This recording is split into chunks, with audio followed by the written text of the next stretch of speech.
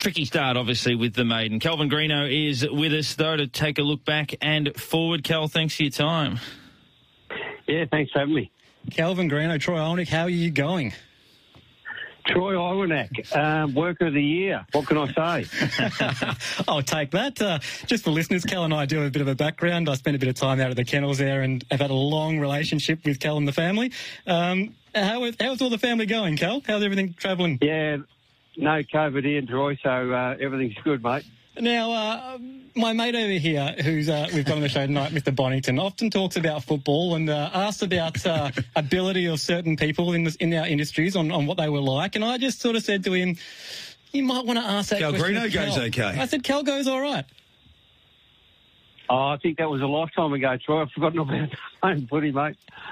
What were you, Cal? What sort of position were you? Were you a utility like me, just being put to plug holes in defence when required and then back on the ball, or were you a key position man? Where were you doing your best work when you were this superstar footy player?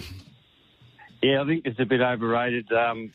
Troy's made up a bit of a story there. Look, I was just a bit of a plotter, I think, but yeah, tried to play midfield when I was young and fit, and then moved to centre forward and full forward as I got a bit older, but. Yeah, I think footy was great. I love footy, but now I'm stuck doing the dogs. Cal refused to go behind the ball. He's just saying I was a midfielder, and then I'm just going more and more forward until the career comes to a close. I'm just going to say, this is underselling all the stories that Cal ever told me. So I'm conflicted now. I'm not sure what to believe. But, I want to double back, Cal, because you mentioned, Troy told me when I came in tonight, he goes, I worked with Cal a bit, and you've said worker of the year, but let's not sugarcoat this situation. Was he lazy? What kind of man was he? Was he a hard worker? How did he operate when he was at your joint? Oh, look, Troy liked to be like the manager, just walk around and you do this and you do this. And so I just run off and do it, and whatever Troy says goes. I'm speechless. I want to argue, but you know what? We'll move on to another subject. Let's talk greyhounds for a minute. We might come back to that in a little bit later on, actually, but... greyhounds. Now, you've always got some good ones in the kennel, Cal. You've always got not normally a huge team, but a very, very select and talented team. And tomorrow night is no different. You've got one night only in at Sandown off the red. Before we move on to the next one, what are your thoughts there? Yeah, look, he's obviously suited. Ran a very ordinary race last week. Pretty disappointing. He seemed to come out on the wrong foot and he ran up the track, which he's never done before. So he sort of crippled his chances at the start, and hopefully he'll redeem himself tomorrow night. But, he needs to be posied up in a decent spot, which he should be able to do from the inside. It's just a matter of what happens there's a dog on the outside, I think. Box 7 might have run a 4.97 early. So there's a bit of speed on the outside, but as long as he can hold his ground on the inside, he'll be some sort of chance. Now, the greyhound, which the whole greyhound world was talking about last week, absolutely enormous, and it's been riding for a while. Houdini Boy, we see him back in tomorrow night over the 5.95. Draws the 8. What are your thoughts there as well?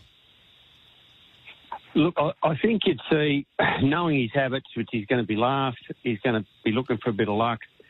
When you're looking for a bit of luck, I always think you get more luck off the inside. So you can get a bit carted off sometimes off the outside. So I'm hoping he doesn't got too much trouble. But when he sort of gets clear, as you know, he unwinds with a big run, and he'd be hard to hold off no matter what happens. But, obviously you prefer a dog to draw, 1 to 4, I think, on the 600 start. And, the dog has got untapped ability as far as potentially a stayer, so that's probably where we're going to head in the future. Now, Kel, you've had some outstanding stayers through the time, and the family has. Bobby Boucher is the first one that comes to mind. Where does this greyhound sit? Obviously, he's still got to run the 700 yet, and that's always a question mark. But on current form and what this greyhound has done and its run home, where do you rate this greyhound? Obviously, you've got Captain Dynamite in the kennel as well, and that was flying home in sectionals, strength, showing plenty of strength as well. Where does this greyhound sit for you? As you said, Joy, a bit of a surprise at this moment. We can't really totally forecast the future, but off the run home off last week, you would expect him to be able to run the 700, which I didn't know till last week. He hadn't had a 600 leading in, so the fact that he run home so strongly and pulled up so well gives me every indication he will run the 7, and if he does, it really doesn't make that much of a big difference when you do fall out of a box in 700, because this dog, as you probably know, he does manoeuvre himself exceptionally well through a field. And that's going to be the key to every time he races, because we've had a lot of stupid dogs that just keep running up backsides, and this dog doesn't do that. So I don't know who put the brains in his head, but the dog actually is a very smart dog in the field. Given the humility that Kel showed about his footy career, I felt that was a glowing endorsement of Houdini. Boy, another greyhound, a very, very immature greyhound at the start of its career who certainly made headlines, was It's a Blaze. I'm hoping this isn't a bad news story, Kel. Certainly the first two starts at Cranbourne were electric. Then you threw him in the deep end up in Sydney. We know that things didn't quite work out there, but hopefully the dog's happy and well and we'll see him again soon. Yeah, look, he'll be in at Sales Sunday week. We've been targeting getting him up to more distance because I feel that's where his future lies. Look, dogs that have to wear blinkers obviously do it for a reason, and I think the dog, if I keep running him in sprints, I can just see a couple of tickets coming. So I'm trying to avoid the tickets, get him up over the full 700, and I think we'll see. I think that dog will stay 700 as well. So I think that's the only chance I have. His mother had 4 tickets, I believe. So, you know, we're trying to avoid that situation by outsmarting the dog, but he might end up outsmarting us. I'm currently wearing the blinkers in the studio after Cal's comment before about my work ethic, so I won't touch that. I've got the blinkers on. I'm not going to get a ticket myself. I'm not going to put myself in that position. Anything else, Cal, that we can follow in the kennel that's coming through? Anything that the punters out there could look forward to in the few weeks? Young dog coming through, maybe? Oh, look, I haven't got a lot of young dogs as far as that ready to go. Look, I had a dog, had his first start at the Meadows a couple of weeks ago called Kenny the Brute, and hopefully he goes on to be a nice dog. He did break 30, winning his maiden, had to scratch him from the final. He did a fibula, and you know what a fibula is for Troy, so it just holds you up, and the dog's now recovered from that, so hopefully he's a dog to follow, but he looks like a prospect, but again, needs a lot of things his own way and does want the fence pretty badly. So there's always a little hiccup to every green light that you see, that there's a problem at the other end. So it's hard to get the perfect dog, but he's probably the best prospect I've got coming through. Now, just quickly switching back to footy for a minute, appreciate that tip for the punters while we're there. I know that you're a devout Hawthorn supporter. Oh. And I know that Jackie and the girls are at Geelong. How are things travelling at home at the moment? Is everyone... What a great combination at home, Hawthorn and Geelong, with the clashes that they've had. Well, I'll just give you the drum. I had to move out of the lounge room because she kept screaming at certain players because Geelong's playing right at this minute. And every obvious free kick that I can see that was played against Geelong, she couldn't see it. So I'm actually glad that I had to get out of the room and come on this show because it was getting a bit embarrassing in there.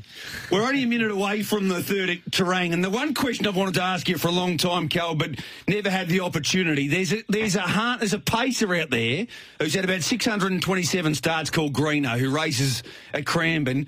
I've always thought it must be named after you. Right region, right name. Can you confirm or deny? No idea. Don't know. Look, I haven't actually... It's such a big name. It could have been the footy career or the training, but I think they have named it after you. Yeah, look, maybe because it's no good, they sort of named it after me. That's all.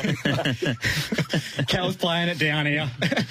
We get different stories over a beer at Cal's house, no doubt. We're going to have to catch up with Cal again, I think, and sort a few of these questions out. Now, Cal, the question that we've got going tonight is iconic songs of our childhood. It doesn't have to be childhood, but any iconic songs that you like listening to or that you remember?